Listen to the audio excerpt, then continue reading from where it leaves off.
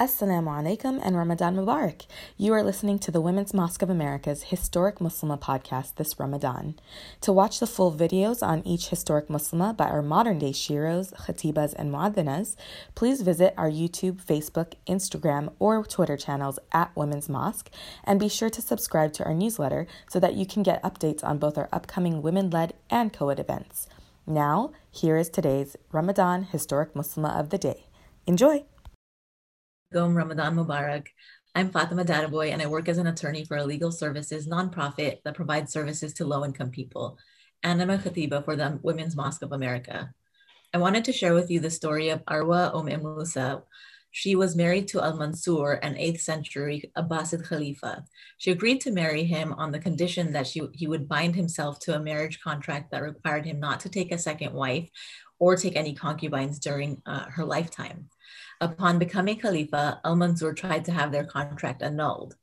Every time she felt that the marriage contract was threatened, Arwa went to court to enforce it. Finally, to resolve the issue once and for all, she went to the highest Islamic judicial authority, the Grand Judge of Cairo, and had him come to Baghdad for the sole reason of adjudicating their marriage contract. The Grand Judge ruled in favor of Arwa, and the contract remained in effect until her death. Her story highlights to me the importance of Islamic marriage contracts and the ability to enforce them. She enforced her marriage contract consistently throughout her marriage. Obviously, as a woman of high status, it was likely easier for her to access the legal system and to assert her rights. However, so many Muslim women today are unaware of their rights to create conditional Islamic marriage contracts. In so many marriages, the contract becomes symbolic when it can actually be a really powerful tool. Maybe because I'm an attorney and I'm more excited about contracts than others might be. I think it's amazing to learn about a woman in the 8th century who appreciated her Islamic rights and enough to appeal to the highest judge in the land.